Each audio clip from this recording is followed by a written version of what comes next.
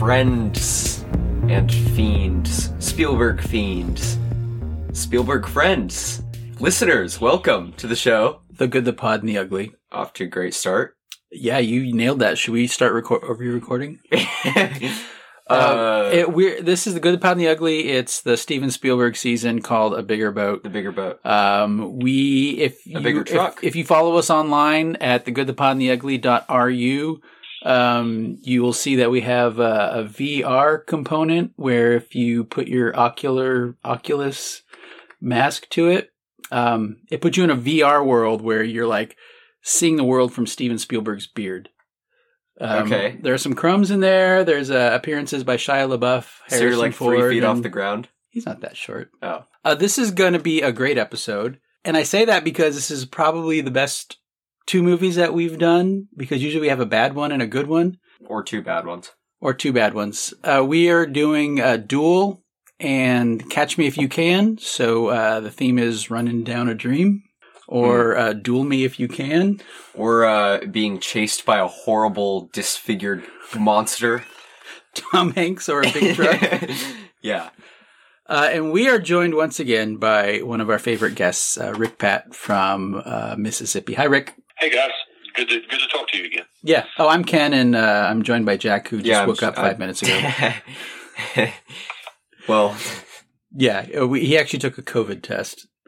I'm on my A game. This is, who's that guy that was, like, throwing up everywhere and then he played basketball? Oh, that was Michael Jordan. I think it was Game 6 against Utah, and they ordered a pizza, and they knew it was Jordan, and if you watched The Last Dance, when they delivered it, they were all snickering, and then Jordan was fucked up after he ate that pizza in Salt Lake City, but he came back, had an IV during halftime, and closed out the series in the second half. Wait, so someone poisoned his pizza? That's not been proven. But it happened. Yeah, that's been the rumor. That was the rumor, I remember. Because I remember watching that game. It was incredible. I do too. Yeah. Well, this is kind of like a repeat of that, except better.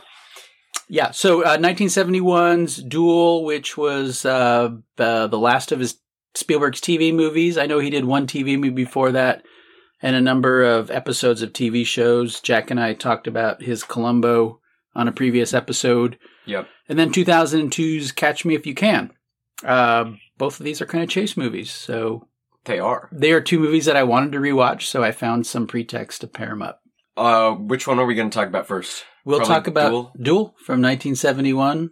Okay. Richard Matheson adapting his own short story. Dennis Weaver. I should also say that this pairing has 2 of the greatest things Spielberg has ever done in his career. One of which is Dennis Weaver's sunglasses in Duel. Oh, yeah. And the other is casting Amy Adams in Catch Me If You Can. Okay. Glad we got that out of the way. Cleared that up. Duel. So, Rick, you'd seen Duel before, right? Yes. I had seen it, and I think I remember, and I'm old enough to have seen it around when it was on television. Whoa. And I don't know if I saw it actually the year it came out. I would have been very, very young then. But I do remember seeing it on television, either on a repeat or something, back in, I want to say, in the 70s. And, okay. And I still remember it at the time because it had in there Dennis Weaver, and I had known Dennis Weaver because around that time in the 70s, he was McCloud. Yeah, of course. Oh, yeah. Which was kind of a ripoff of Coogan's Bluff, the Clint Eastwood movie that we watched, directed by Don Siegel. That's right. Yeah. Okay, I forgot about that. Yeah, it all comes together. And at the time, I remember I was always a fan, mainly of Columbo, but I liked McCloud. I thought McCloud was good, but I was a very big fan of Columbo. And then there was a third series that they had on that would alternate. It was a McMillan Wife. McMillan Wife. Rock Hudson and Susan St. James.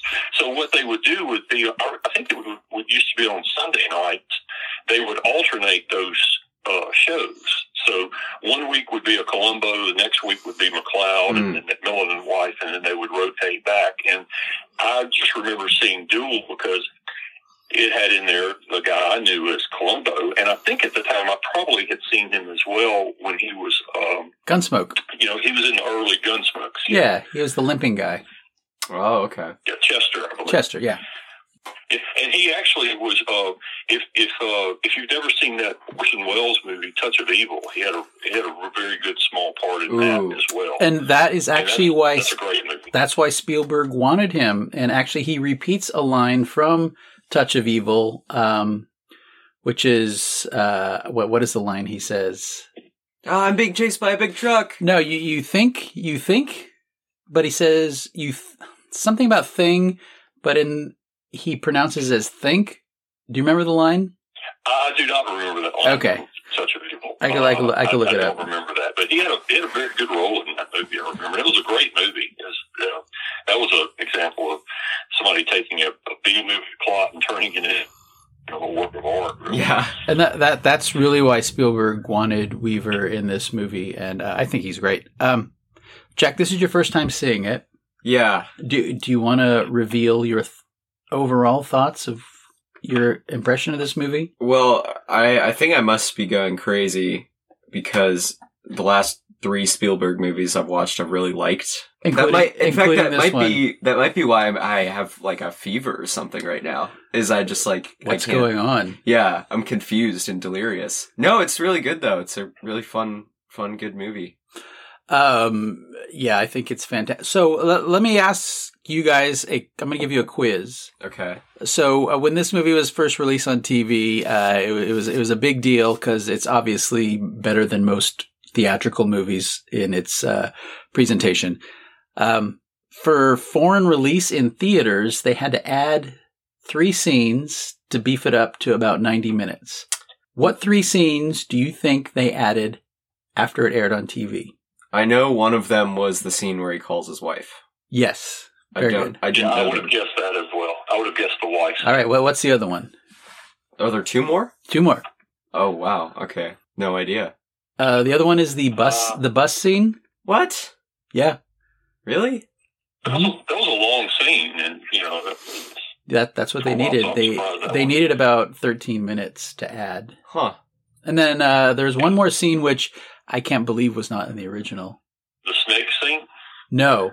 The scene at the railway crossing where it's pushing him towards the train. Oh, really? Yeah. Interesting. Okay. And I would not have guessed that. On the bus scene where he's driving up and he stops because he thinks he sees a cop car, but it's really like a pest control car. The name of the pest control company is Spielberg spelled backwards.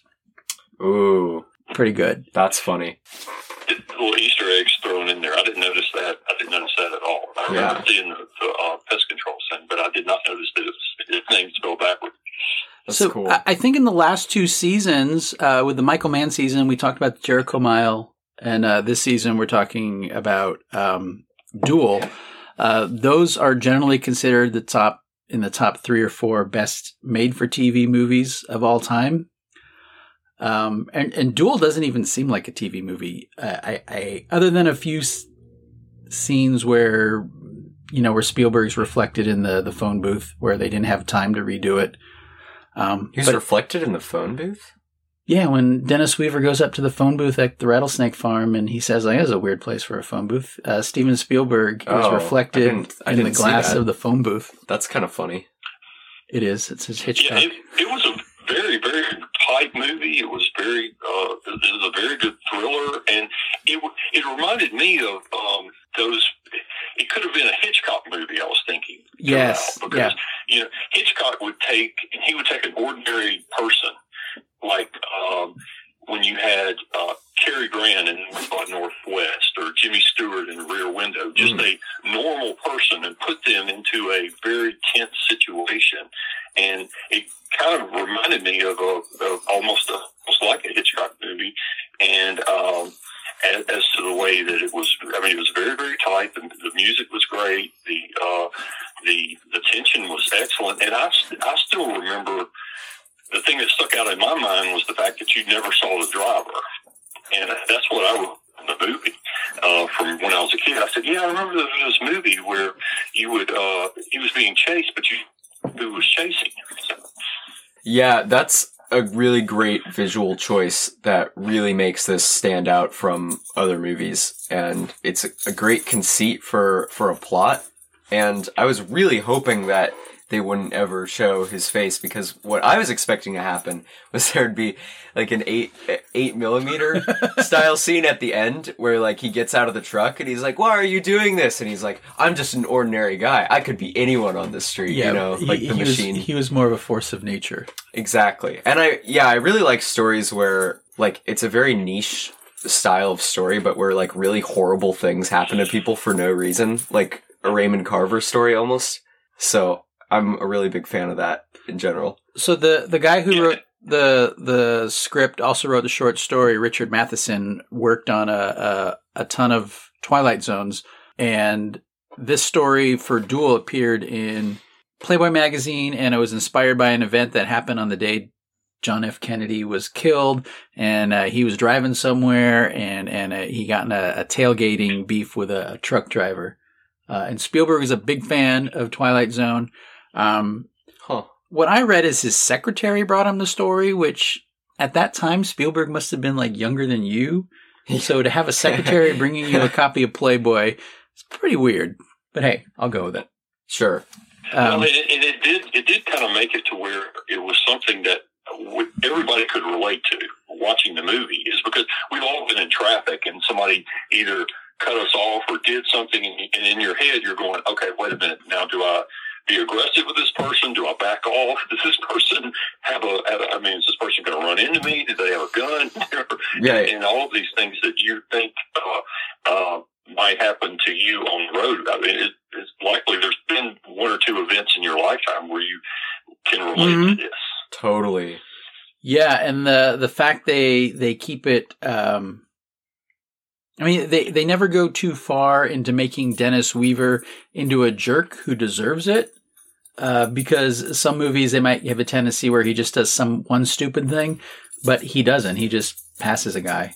It's not like he does anything malevolent or flips him off or anything of the like. It's completely innocuous, and he literally have no idea why this guy or girl, I don't know, could be. Well, you see his big hairy arms, so you know. Okay, I guess. Something I didn't pick up when I was rewatching this, I guess I never picked it up, and it's been. I probably have not seen this movie since the 80s. And one thing I completely forgotten about was there was a line in there when he was in the diner where I think he was talking to himself, and it was almost as if he had a post-traumatic stress disorder from something in Vietnam, because he started talking about being in the jungle and together to basically, it almost had a traumatizing experience in Vietnam, and now he was, I guess, getting his life together and not having that affected him, and this kind of brought it back. And then I guess the scene that he was talking with his wife was good, simply because you could tell that she was just complaining that some guy had hit on her and he didn't do anything. So he was, back to where he was being real meek and trying to avoid any confrontations and stuff like that for his psyche, I guess. And then you see throughout this movie, he started to, I guess, get more steel in his spine. Yeah. Well, his last name is Mann. He is driving a Plymouth Valiant. What I appreciate about this movie, it's very subtle. It's like the Straw Dogs thing where the dude has to kill somebody in order to become a quote-unquote man. That kind of subtext is kind of silly, but it's real subtle and it's just kind of hinted at, and it's not forced upon us, much like the stuff of a dude coming from the city going to the desert. And we even hear it in like some of the talk radio and how the people react to him in the diners. Right.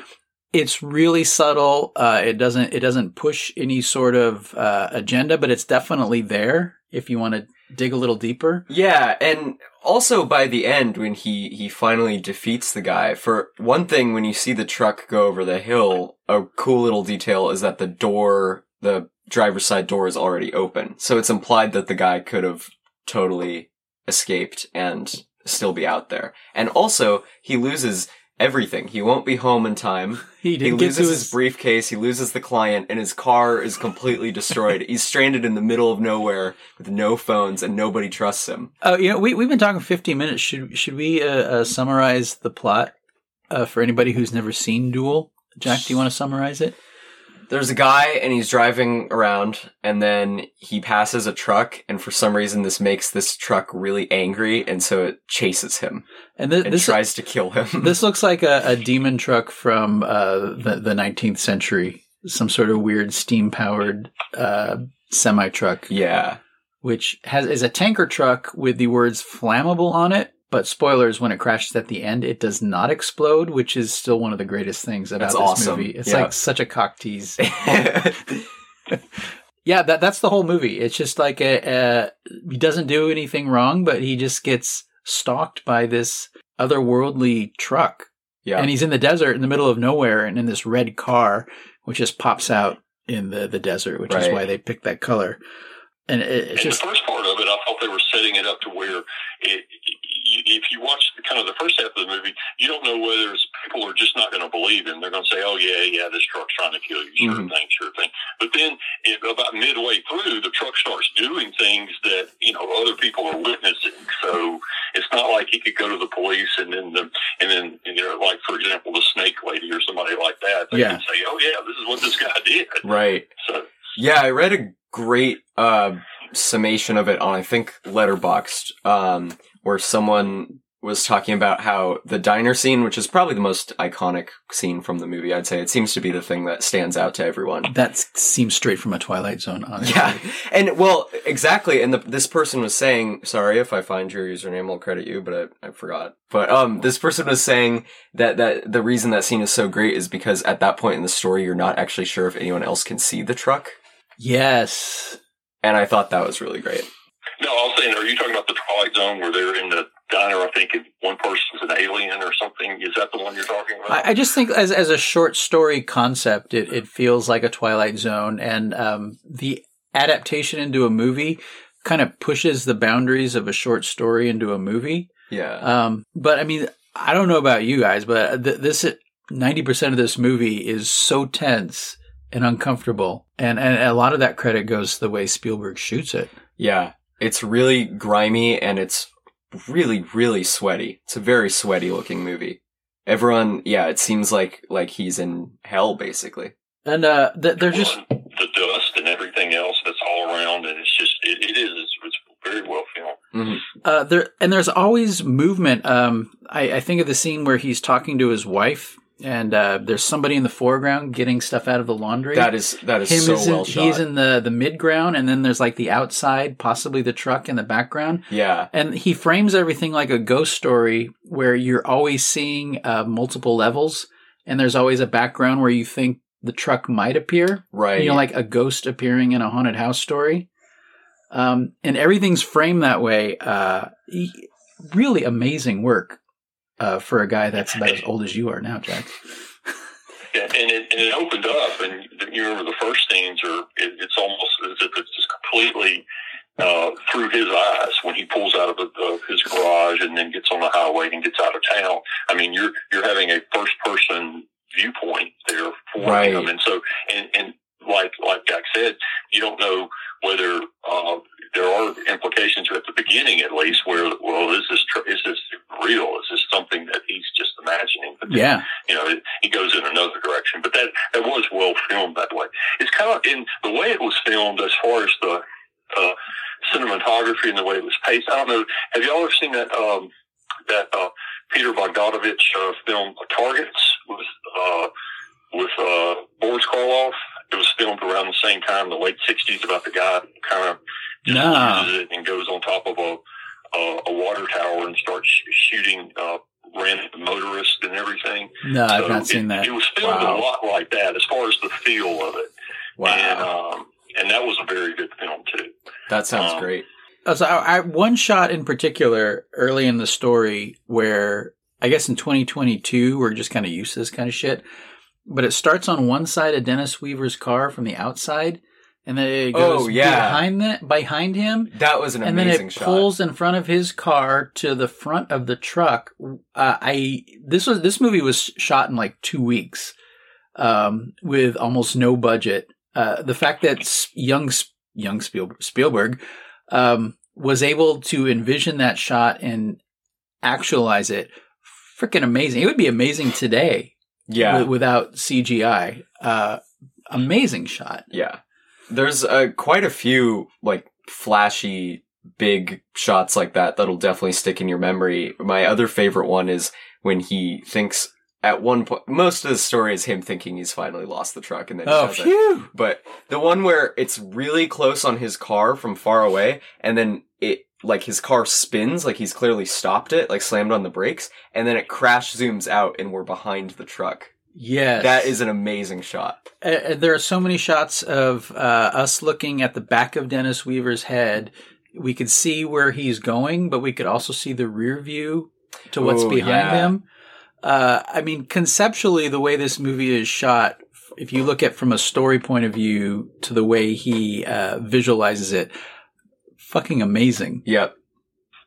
Yeah, those were great scenes. I was reminded of, while I was watching this movie, there's a great scene in that Steve McQueen movie Bullet where they have a car chase through San Francisco and the guys, the killers lose him, and then all of a sudden they see in the rearview mirror, you see McQueen's Mustang pull out, and you see it in the rearview mirror with that music, that jazz music. Yeah. So one of the rigs that they used, Peter Hyams, maybe, for Bullet, that used for the chase scene in Bullet, Steven Spielberg used for Duel.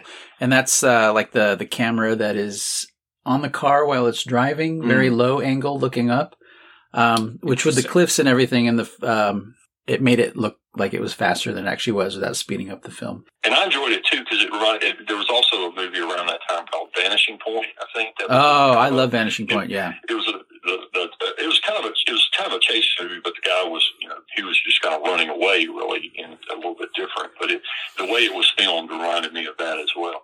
Right. So both of you, this is early Spielberg, and obviously this is like a resume for him that got him some subsequent gigs, including Jaws. You can see why, right? I was going to bring up Jaws because Jaws is very famous for the way it's filmed being very clever because Shark didn't work. So they had to choose carefully when to show it. And I think that the way this is shot, I mean, especially he was what, 24, right? Yeah. And this had like no budget and was shot in 2 weeks and whatever. And yeah, the way it's filmed and the sense of dread that it gives you just by showing you a fucking semi truck is amazing. Yeah. It was very tense. It was very, very good. And it reminded me too, and this was around the time, I think I mentioned when we had talked before about how it was around the time I think he did that first season Columbo episode that I know y'all had already talked about, but you can see the way he was kind of filming it. I mean, of course that wasn't the action type scenes, but you can see the little scenes of the telephones and things like that. Where he was honing his craft really. Definitely. Yeah.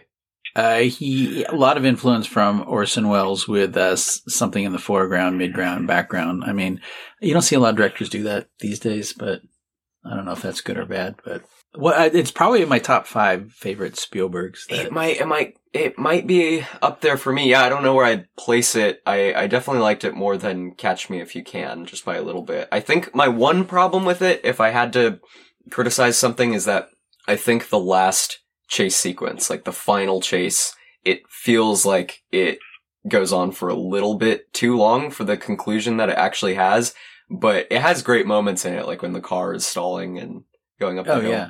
Yeah, when the radiator hose, the Chekhov's radiator hose. Yeah. In fact, that's what I thought too. Chekhov's gun is. Yeah. Well, I mean, because they mentioned it in the first 10 minutes of the movie. Right. Again, about 10 minutes later, I said, "Oh, okay, here's Chekhov's gun."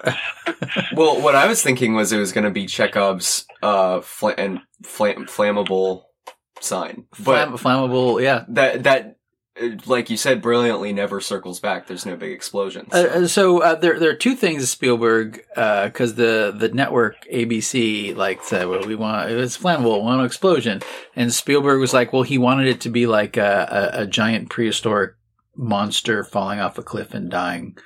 Logistically and realistically, if it had been full of anything, the truck would have not have been able to make those moves. So realistically, there's no way that tanker could have been full to do that.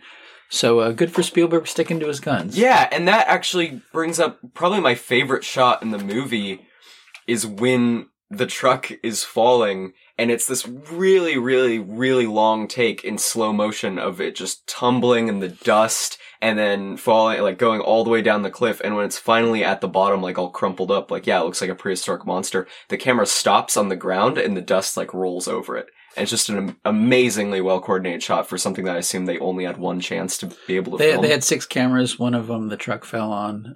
They had one shot.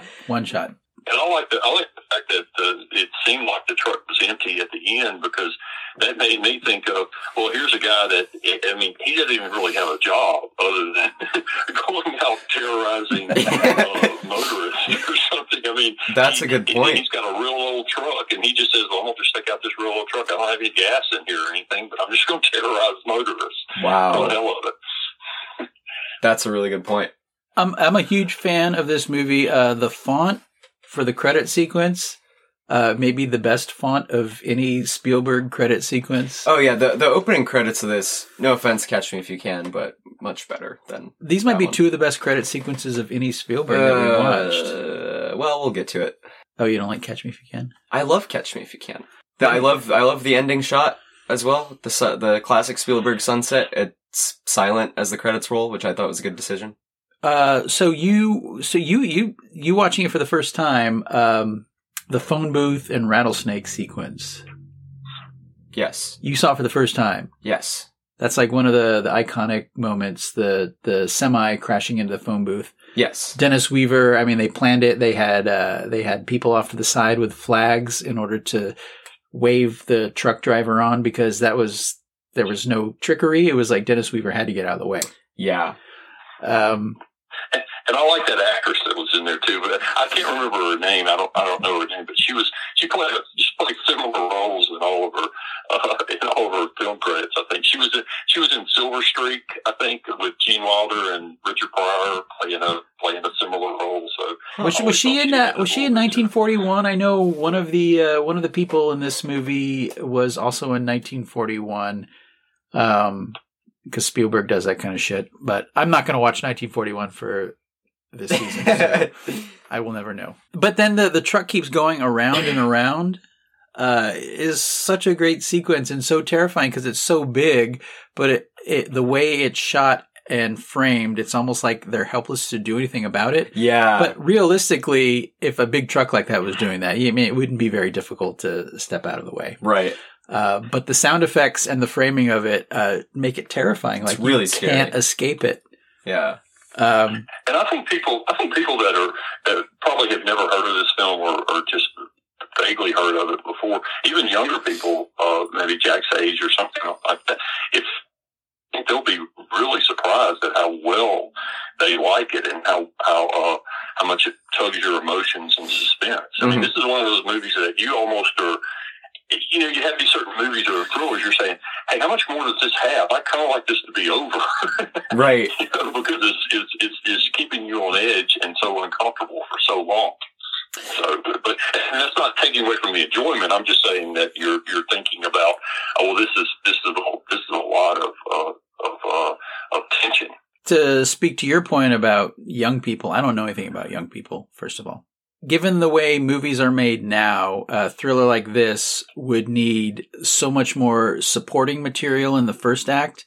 It would be 2 hours long, and you would have to have an inciting incident that almost justified the truck driver going after him. Right. And the abstractness and randomness of how this movie's actually made, I really do think would appeal to modern filmmakers, because those are the kind of fears that people have. And when you over-explain motivations of both the protagonist and antagonist, it kind of takes away a lot of the tension that this movie has. to compare it to is Fargo, the TV show, because every season of that is always about completely ordinary people and vaguely supernatural elements, and then like acts of completely seemingly random violence and terror happening to them. That's not a bad comp. Yeah. And plus, as you're thinking about things that happen in real life, in movies especially, people will always try to ascribe, there has to be a motive. If somebody killed somebody, there has to be a motive. Well, sometimes there's not. Yeah. Sometimes people just do things without any real thought out plan or anything else. It's just that, that guy said, this car got in front of me, so now I'm going to terrorize. There's nothing about Dennis Weaver's character where it's set up in the early part of like what his job is that can explain some kind of Home Alone sequence at the end where he tricks the truck into going over the cliff. He's just like so desperate and doesn't know what to do. He like drives it towards a cliff and jumps out of his car. That's his plan. Nearly dies. Dies. But yeah, in a modern movie, there would definitely need to be context, and he would have like drones in the trunk of his car because he's a drone salesman or something. I don't know, some bullshit. Well, like I said, there would definitely be an 8mm scene where you'd have to get some sort of explanation. Yeah. Or confrontation. And the best thing about it, just like Jaws, is there is no real explanation. It's just a force of nature that is going after somebody who's like you or me. Yeah. A great conceit. Definitely. All right. You have Google reviews? I have some Google reviews. Or actually, I think I have one. I have one, but it's long and it's really funny. Okay. First, I'm going to read off of Letterboxd, though, just really quick. Okay. Ken Coral gives it 3.5 stars and says, "That's me. Damn, those are cool sunglasses." You're correct. Thank you. You know what? A fun fact. I looked on my where I order my glasses from, and I was looking for frames that were like Dennis Weaver's in that movie because I thought that would be totally cool to have them. That'd be awesome. They don't make them, but yeah. Okay, on to Google. Your mom gives it 1 star. She's dead. I have respectfully sat back, taken a seat, and kept my mouth shut about the atrocity of this film for far too long. The truth is, while I restrained from unleashing the harsh truth exposing this terrible rendition of Disney Pixar's Cars, I wish that I was the truck in the film that ultimately drove off a cliff and exploded into flames. Didn't happen. Put simply, I think that tooth extraction during the Renaissance may have been less painful than sitting through this movie.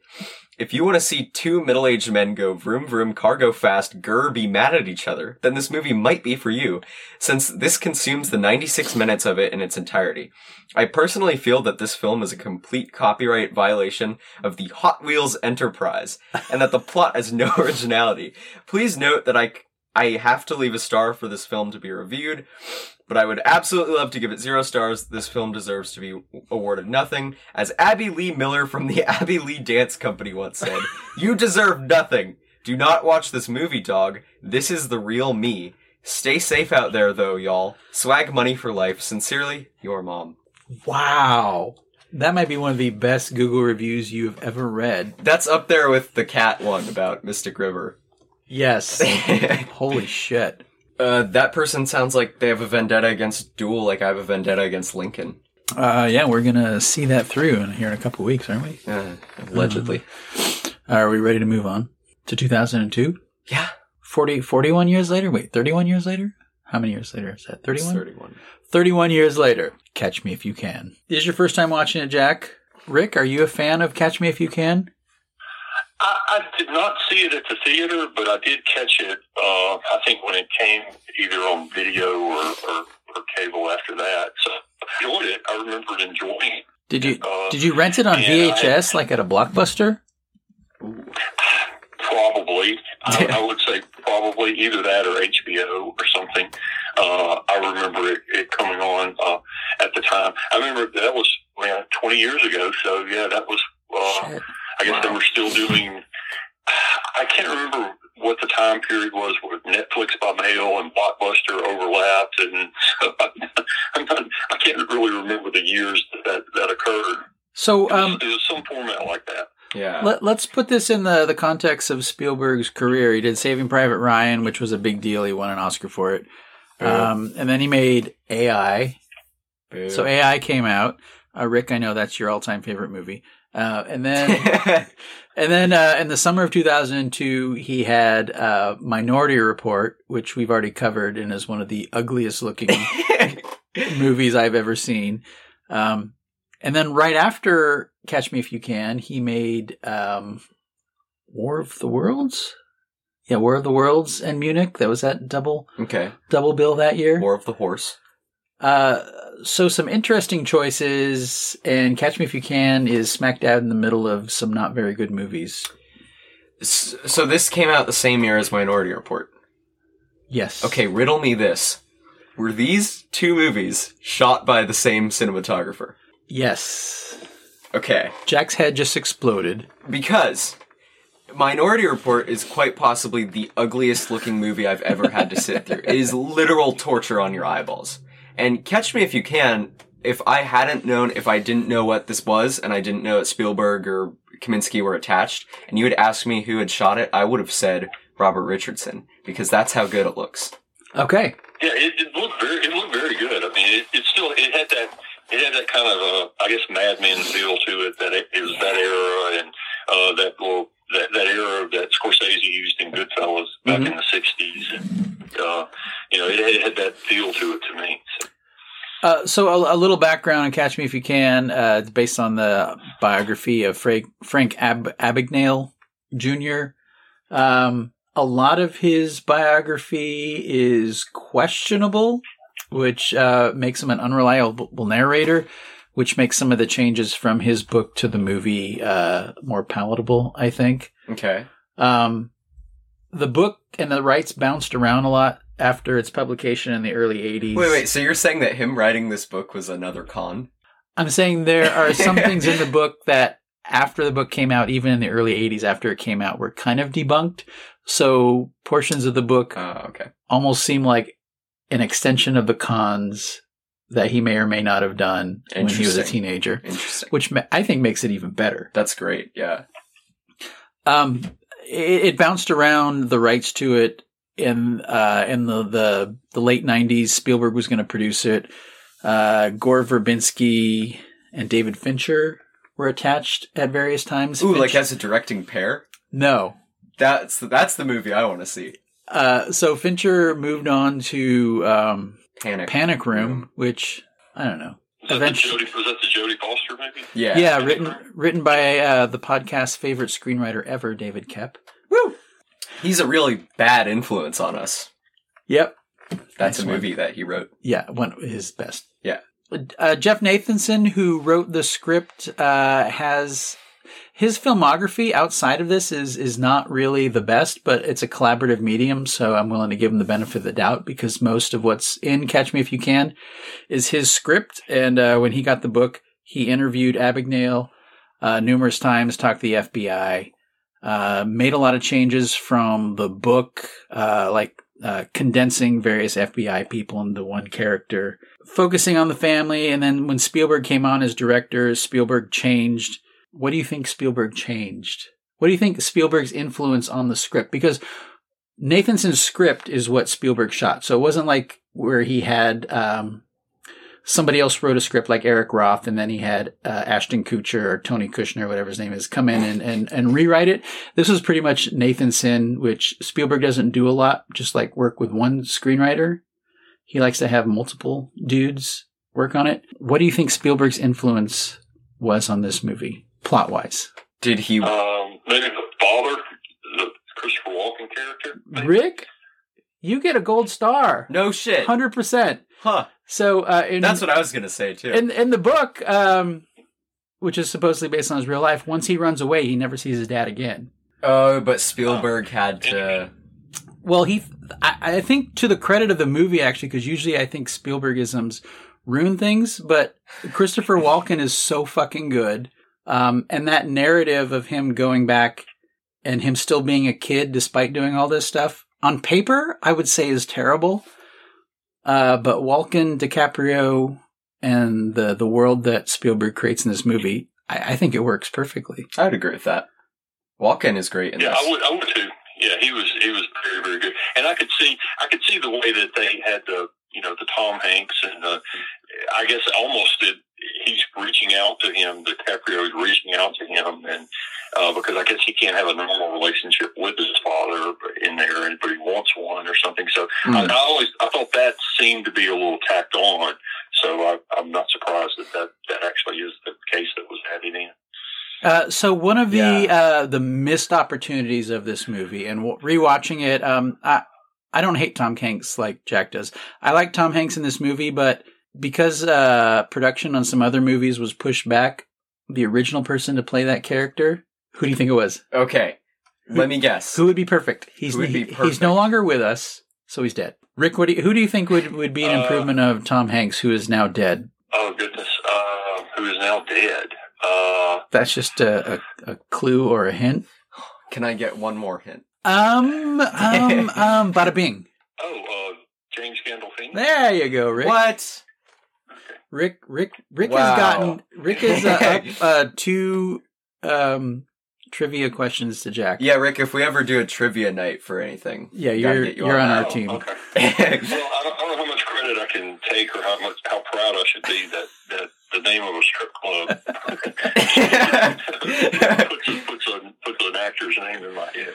Okay, well, James Gandolfini would have been awesome. Can you imagine James Gandolfini in that 1960s hat and those glasses in a FBI suit, and Gandolfini and Leonardo DiCaprio would have been fantastic pairing. That I would have much preferred that because, as you may have suspected from podcast lore, one of my least favorite parts of the movie was Tom Hanks, and I don't think he's that bad in it. Like, he's not as grating as he is in other movies. Like, I wasn't like clawing at my skin and like stabbing myself in the eyes with a fork, but he's not my favorite still. I think that the reason he's not grating is the same way Spielberg isn't, because they all seem to be on the same page as to what they want this movie to be.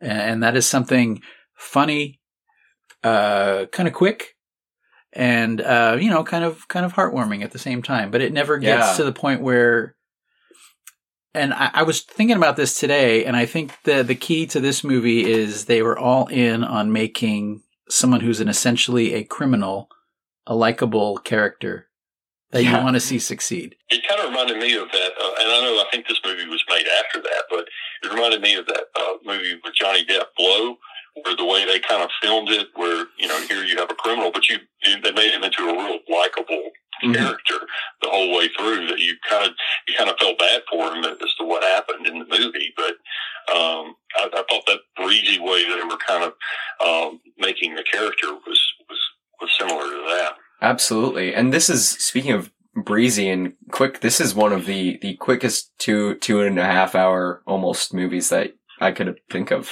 It does not feel I think a lot of that has to do with, Leonardo DiCaprio he's just a movie star. He's a classical, movie star in the sense that your eyes are on him the entire time, and he commands the screen, and so he just has that movie star quality to him. Yep, definitely.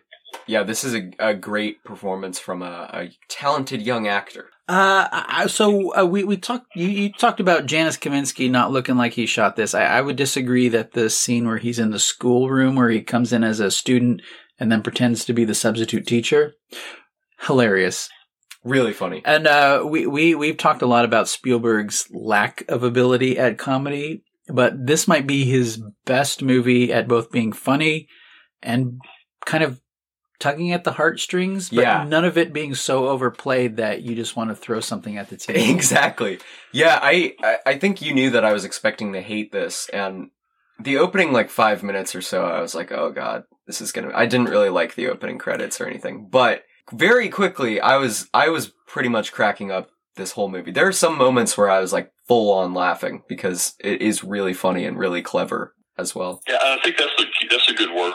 It's very, very clever in the way they showed, and you tell the filmmaker showing about how he was actually forging the checks and the little plans that he would do. And the opening credits reminded me of a Pink Panther movie. Yeah, completely. Right. We didn't talk about John Williams. His main theme for this, which is replayed numerous times during the movie, I think is great and one of my favorite. His other ancillary moments are pretty perfunctory. There's some dooting with the music and some scatting and some of the scenes are a bit much. Just like tone it down, buddy. But I will say, for a collaboration of 4 of my least favorites, Kaminsky, Spielberg, Williams, Hanks, this is such a watchable and really good movie. It blows my mind how all 4 of those elements at pretty much their worst era, in my opinion, came together and made this. It doesn't make any sense. It is kind of weird. I was reading an article at the time by the screenwriter, an interview with the screenwriter Jeff Nathanson, and they were talking to him about how much of his script, because he worked on the script and then Spielberg came in and they changed a lot of stuff, but it was all his script. And at one point on set, there was a sequence, like an extra con that he had written into it that was taken from the book that he really wanted. And he found himself arguing with Spielberg, and Spielberg turned to him and said, listen, I've shot like over 90% of your script as it was written. Leave me alone. Ooh. And he did. Brutal. But brutal takedown. But it's pretty good too, because he realized, you know what, I'm pretty lucky. I had Steven Spielberg shoot almost the entirety of my script. Right. I mean, how many people could say that? I definitely can. And you were talking about it being so watchable. I mean, I looked at the runtime afterwards and I said, wow, that was, I think, a 2-hour, 20-minute movie. And it just didn't seem that at all. It seemed, if you had to tell me how long did that last, I'd say, I don't know, hour and 45, hour and 50 minutes. Yeah. And the evocation of the 60s, it reminded me of what he did in Munich, to where there are no real flashy wide shots or cherry picker shots where it rises up. Yeah. There were a lot of shots that were just like medium shots, but you could see the background and there are lots of other cars. None of it ever dwelled on it to make you realize you're watching a recreation. There was never any CGI cars in the foreground, like in West Side Story. But even Eastwood has that problem, like you're saying, in every one of his historical movies, except for Midnight in the Garden of Good and Evil, our favorite. There's always a shot where, even in the really good ones, there's always a shot where the camera has to go up, and you say, okay, there's the CGI city. Yeah. They redid this entire block, and then they did a bunch of CGI to make it look like there's no Twin Towers in the background. But yeah, this one, it feels like, I think, Rick, your Mad Men comparison is pretty spot on, because Mad Men is also very cleverly filmed in the way that it shows the 60s. That never really felt like nostalgia bait or anything. Yeah, it just seemed like a story that took place then, and it wasn't trying to trigger any nostalgia. For sure. What was your guys' favorite con that you pulled off? I would have to say it surprises me every time, but it's the Jennifer Garner scene. Shout out. He got her to pay him $400. Yeah, she ends up paying him $400 to make up the difference for a check that's going to bounce. Oh, yeah.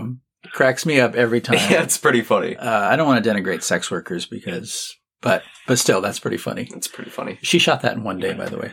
Oh. Spielberg saw her in Alias and was like, hey, do you want to play a former model turned prostitute? She was like, sure. And I remember seeing it. They had set up the joke throughout the whole movie, but it was kind of obvious at the end when he was saying about the law school. How did you cheat on the exam? And you can kind of guess what the line's going to be. Ooh. Didn't cheat. Yeah. So I thought that was it paid off the way you thought it was, but still that was satisfying. But definitely. What I liked about that is because after everything we've seen, including Hanks promising on his daughter's life that, there are people out there, and then he thinks he was lying and says good job, and then it turns out he was right. When DiCaprio or Abagnale says that to Hanks that he studied, you're not really sure if he's telling the truth. That's a good point. It's like, you don't really believe him, but it makes for a good story, so who cares? Yeah. And I think the hardest one might have been, and you know the true story of it, and I don't. Did he really get hired as a doctor at the hospital? Is that actually the truth? You just BSing to be a lawyer. Just acting like you're a pilot when you never really have to fly a plane. But if he got actually hired as a doctor at a hospital, right? That stuff's a little hazy. about how much he actually got from forging checks, how much he actually was able to impersonate all those different career fields. But in the end, we're not watching this movie as a true life story that has to have fidelity to the real world. So he said after he watched the movie that like the actual cons and how he did them were all accurate. They changed a bunch of his family. He actually had a couple brothers and a sister, never saw his family after he ran away. His mom didn't remarry, all that kind of stuff. Mm. But he was very happy with how they presented his cons. Okay. And those kind of movies are very interesting subject matter. All the way back from The Sting and what was it, Paper Moon and The Sting back in the 70s, and then that David Mamet film House of Games was very good. Oh, I love that. Yeah. Con artist. Yeah, and there's something about DiCaprio looking so young, and you can't help but root for him and enjoy vicariously how he is using the system to his advantage. I think it's the great strength of this movie. As I said before, it's like this guy's like, if he was on KT News Twitter feed about some guy posting bad checks, people would be like all up in arms. But presenting someone what he is doing, it's really charming. And the stuff with his family, it makes it kind of sad. Yeah. It's funny and charming and quick-witted and also kind of sad at the same time. I was really afraid at the end with the Tom Hanks friendship stuff that Spielberg was going to go full Spielberg. Never go full Spielberg. Tropic Thunder. Yep. But he didn't, luckily, and I think that the ending is maybe a little confused. Like, I don't really get the point towards the end. It's a little... But the rest of the movie is really good, so... The last 10 minutes are like, kind of, how do we wrap this up? It's kind of like, so he gets, it's cool that he gets a job at the FBI, but then it's depressing because he has a desk, but then it's happy again, but then he runs away, but then he comes back, so it's a good thing, and then he made a bunch of money off of writing a book about it, so it was a good thing in the end that he went through all that? Who knows? Yeah. And I think the end, it almost seemed like that little thing where he was running away, or that was just, I don't know whether that really happened or whether that was in the book or not, but that seemed to be kind of tacked on. I mean, the end of the film was probably, he just got hired with the FBI to help him with checks, and that was the end of the film. Actually, what the end of the film should have been, I don't know what the original script was like, but it should have been the end of the episode of the game show that started the movie, to where the person doesn't guess that he is the one that is actually Frank Abagnale, because that's a real episode of that TV show. Oh, yeah. Because one of the guys was the real life Frank Abagnale in that lineup. Yeah, that would have been a good way to end it, is to have it, him. Have the guest panelists guess wrong on that. And I remember that show. It used to come on, I think, I was just a very small kid, but I remember seeing it. They would have all these celebrities on, and they would try to guess which one of the three was telling the truth. So as far as Spielberg goes, I know... we were kind of forcing Jack to do this because he hates Spielberg so much. But Catch Me If You Can, since I saw it, I always felt, you could tell just by watching it, and we've watched a lot of Spielberg's the last couple months, that when he is invested in a movie, you can really feel it. And this is one of the movies that stands apart from almost his entire filmography, because it feels really personal. If you think about his beginnings as a teenager, sneaking onto Hollywood sets, getting into Hollywood by, hook or crook. This always felt like the most personal of Spielberg's movies. And for him to tell it through a con artist played by Leonardo DiCaprio, I always felt that this was the most personal movie Spielberg's ever made. He is making The Fabelmans, which comes out this winter, written by Ashton Kutcher. No, Tony Kushner. Which is an actual coming-of-age movie, which is directly based on his life. But I don't think he needs to make it, does he? I don't think he needs to make any movies, personally. You mean the movies about when he was just trying to break into Hollywood as a guy? Yeah, well, because I feel thematically with, especially with the father figure played by Christopher Walken. Christopher Walken, I don't know if we've talked enough about him. He really pushes this role over the side of the boat and lets it swim. Yes. This is probably one of the best scaled back Walken performances, and he is so likable, and you could see how DiCaprio's character would want to please him and emulate him. And if it had been casted differently, it could have been horrible. Yeah. There was one scene, I think, when he was meeting his dad in a diner or something. They were sitting in a booth, and Leonardo DiCaprio came up and gave him a hug, and it exposed this wristwatch that DiCaprio had on it. And maybe it's just in my head. It reminded me. It almost looked like the wristwatch that Pulp Christopher Fiction Walken was holding in Pulp Fiction. I was thinking the same thing. A little 5-minute speech. So Nathanson, the screenwriter, thinks that the villain of the movie is, last trivia question, the screenwriter of this thinks the villain of the story is, Rick, who do you think? I would say the mother. Jack, what do you think? Ooh, I would say the real villain was friendship all along. No, Rick, you are 3 out of 3. You are the winner of this episode. No shit, no way. Jack is kicked off the podcast forever. Wow. That's great. But in real life, a lot of that stuff never happened. It wasn't too sparing, I think, of his mother, because I think he blamed her for driving his father away and everything, so... DiCaprio and Walken, I mean, they have such great chemistry. DiCaprio and Amy Adams have such... Actually, DiCaprio and Hanks have such great chemistry. DiCaprio is just a great fucking actor. Oh, yeah. Having him play this role at this point in his career is about as perfect a lineup of project and actor. It's just like they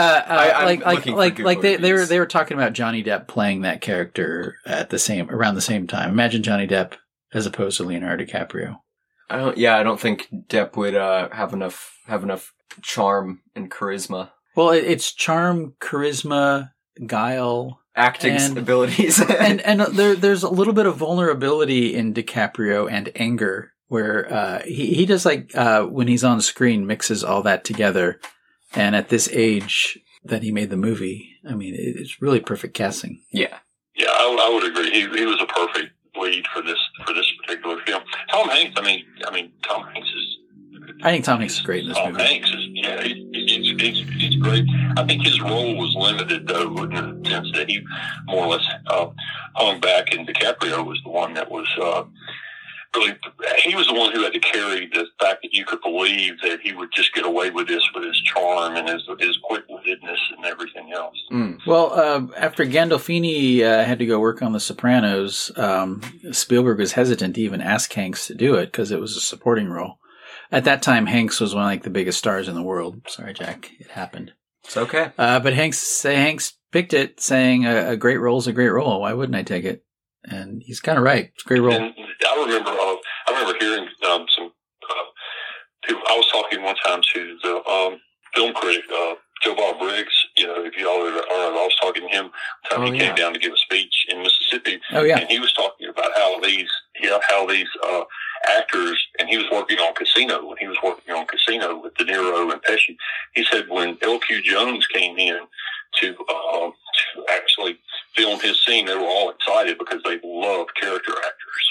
Yeah, they absolutely love the character actors in Hollywood. So, some big actors, when they do see a supporting role, I think they feel like they will pick up the mantle of those, those great character actors you remember from movies that you've seen, Strother Martins and Emmett Walsh's and Harry Dean Stanton and those guys. Yep. They actually love those guys and working with them. So. Yeah. And then, you sometimes see big stars who segue into being character actors, like your Russell Crowes, your Alec Baldwins.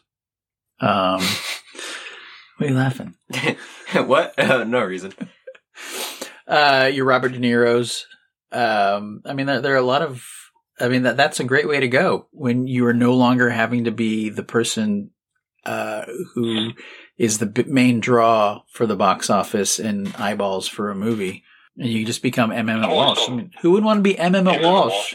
Yeah, and I've always thought Guy Pearce is a good example of that. Oh, he yeah. started out in Memento and places, but he's he'll take any kind of role, and he does very, very good with character roles as well. Michael Caine's probably another perfect example of somebody who was a leading man. Who the older he got, he started taking supporting roles, and he was arguably more successful.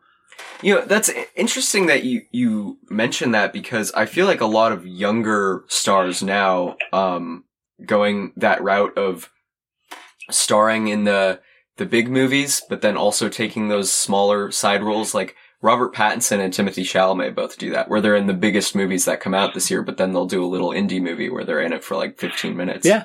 Or Chalamet even did a bit role in Don't Look Up, which, you know, he got to appear with Jennifer Lawrence and Leonardo DiCaprio, so I forgive him for being a shitty movie, but...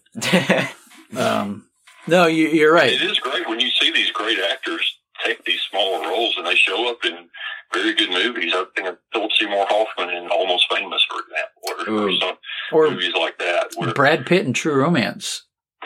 Yeah, Floyd, who was his name? Floyd on the couch. Yeah, he's great in that. With James Gandolfini in the scene. That's right. Ooh, James Gandolfini. I still haven't seen True Romance. It's on my list, though. It's all right. We'll do it for our Scott-free podcast. We talk about the Scott brothers. Sounds fun. Are we ready for some reviews? No, I want to ask Rick where he thinks Catch Me If You Can sits in the filmography of Spielberg. Oh, I think it's in the top. I would say it's definitely in the top half, maybe the top 25 to 30%. I would say. Okay, when's the last time you saw it before you rewatched it for this podcast? It was probably within a year or so after it came out. So that was 2002. So I probably saw it around 2003 or so, and I had not seen it since then. So, and it was, very enjoyable rewatch. Yeah, were you surprised by it? Or did you have any memories that were you dreading it a little bit, or was it as good as you remember, or better than you remember? Actually, it was better than I remember. Because, okay. A lot of times when you're watching something and you're not in a theater, if you're at home, you might be watching a movie and you get distracted by something, you maybe turn it off, pick it back up later, or you're, who knows what could be going on when you're watching it, and you're not just fully invested in it the way you are if you're sitting in a theater, or you're just sitting down watching it completely straight through. So it just was better this time. Okay, I put it in the top tier of Spielberg personally, with Raiders of the Lost Ark, Jaws, Schindler's List. Wow. Catch Me If You Can. I would put it right up there with my favorites. Wow. That, within the next 20 years I'll watch it again. Whereas most of his other work, maybe not. That's fair. Well, because when I rewatched it with my wife, and she thoroughly enjoyed it. I think she had seen it. She had seen it probably the same time I did before, and she had forgotten. What had happened, and she really enjoyed it. Yeah, I mean, there's a good portion of it that takes place in the South, New Orleans, Atlanta. What are your thoughts on DiCaprio and Amy Adams' accents, their Southern accents? What's your professional opinion, Rick? I thought they were fine. Okay. You have so many different people talk so many different ways down here. I mean, you have the real slow drawl, and then it varies all over the South. So that's good to hear. Some people you would think actually you wouldn't tell they were from the South, and then other people you would just say, "Oh my God, this person that's the most Southern accent I've ever seen." Can you? So you're from the South, and Andy, who you met in Mississippi, and she's my wife now. I said her, but really, you can tell where someone's from by their accent. You can kind of pinpoint where someone's from by the varying degrees of southernness of their accent. Like, I can't do that. If I hear someone with a Southern accent, it's just like, I've got a Southern accent. But Andy's like very picky, where she says like, oh, well, that's like a Tennessee accent or a West Texas accent. I don't know what the fuck she's talking about. Is that a real thing? No. Oh, it definitely is. You can tell. I have friends of mine that are from the hills of East Tennessee, and some are from the Memphis area, and some are from Alabama or Florida or in Texas, and then of course Louisiana is its own kind of accent. That you can really tell the varying degrees of Cajun accents. Oh yeah, that go in. So it does vary from different locations, even in the same state. You can tell. Yeah, we on the West Coast, we don't have very much degrees of accent until you get further south and they start talking like surfers. Yeah. Radical, dude.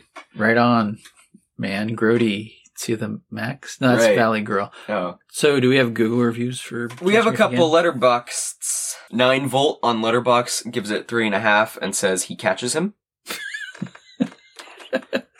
Elena, with a cloud emoji, gives it 3 stars and says, I'm 17. I'm afraid to ask for ketchup. How does he manage to run away from the law at 17? That's fair. Yeah. You mean to get busy, Elena.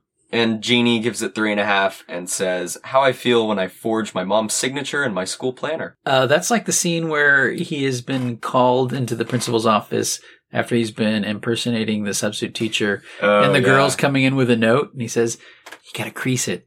You gotta fold it. And then he explains, it's such great writing. Yeah. To establish how he noticed these little things that other people might not. It's such a movie thing, but within the context of the movie, it totally works. It's great. Such a funny scene. Yeah, that was a very good scene. That was a good scene. It shows very early on how smart he is, and so it sets up the fact that you would think you could get away with this by saying, well, that's really smart. Yeah, and it doesn't do it in terrible ways where it cuts to his eyes looking back and forth, and then it cuts to what he's looking at, like in slow motion. Yeah, and then he speaks it. 95% of the movie respects the intelligence of the viewer. We get the things where they keep at the starting of the movie they keep telling us what timeline we're on, just in case we couldn't figure out the long hair and the short hair. But I'm okay with that. Oh yeah, it's like whatever, man. I mean, great movie. One of my favorites. I think I have my Spielberg ranked here. I think I put it at number 7, right behind Duel at number 6. Okay, so, wait, what's number 1 through 5? Number 1, okay. Spoiler for the end of the season. Here's Jack's number 1 through 5 Spielberg. Well, Letterboxd keeps removing the Columbo episode. So they keep removing it and then someone will put it back on. And then they keep removing. So number 1? Yeah, number 1 would be Columbo, Schindler's List, Raiders of the Lost Ark, Jaws, Tintin, and Last Crusade. That's a good list. I'm surprised. I'm very surprised you put the Columbo one, but that's one that I've always really, really enjoyed. Yeah, that's my favorite. Yeah, we did an episode on that in Minority Report last month, and it was great. Yeah, and it had the perfect Columbo villain, Jack Cassidy, who was probably along with just a couple more actors, maybe Robert Culp or somebody. He was the perfect Columbo villain. Oh yeah, and his name was Ken. That's right. So what better Columbo villain than... Oh, he should have got away with it, though, really, if you think about it. Because if his name was Ken, he was probably... He almost did, but then Columbo caught him. Man, that short little guy with the one eye. Spoilers. Is that it? We're done? I think so. This was the best Spielberg episode we have done for this podcast, because I love both of the ones that we watched, and they're fun to talk about with you, Rick. Yep. Yeah, thank you for picking these two. So I wasn't saddled with one that I just dreaded rewatching. Of course. Yeah, I'm at the tail end of which Spielbergs I'm gonna rewatch for this thing, and we're almost done with, right? Yeah, I have quite a few more to go, but it's okay. I still remember that the two of you forced me to watch City Heat during the Eastwood podcast. So I still hold that against you. Oh, yeah, sorry. That was a rough one, but you know what? We watched all of the Eastwoods, including Hang 'em High, and what were the other worst ones? Pink Cadillac was pretty bad. Pink Cadillac was pretty bad. Bernadette Peters was cute, though. Oh my god, wait. City Heat, I completely forgot about... Wow, I struck this movie from my memory. Oh, I completely forgot about this one. What, don't they dress up as furries to infiltrate a party at the end? Like a bordello. Yeah, like a... Wow. That was such a great movie. Thanks for reminding us of that. Yeah, I've always had a soft spot for Bernadette Peters because she was in the first R-rated movie I ever went to see. The Jerk? I didn't sneak in, but I just lied about my age. Was it The Jerk? I went to see The Jerk. Yeah. Wow. Love The Jerk. I based my entire adult life on The Jerk. Yep. I've done a good job. Yeah. So thanks to Weird AI for the theme song. Thanks, Weird AI. Don't mistake them for Weird Al. All our social media links are on wherever the hell you're listening to this. Gab, Parler, Twitch, Getter, Instagram, Facebook, Spotify, YouTube, Letterboxd. Yep, all of those. Oh yeah, we are on Letterboxd, so join us on Letterboxd and follow us and whatnot. Yeah. Anyway, thanks, listener, for listening. Rick, thank you for joining us. Don't hang up. We're going to stop recording, and thank you again. I enjoyed it. Of course, anytime. Should we stop? Yeah.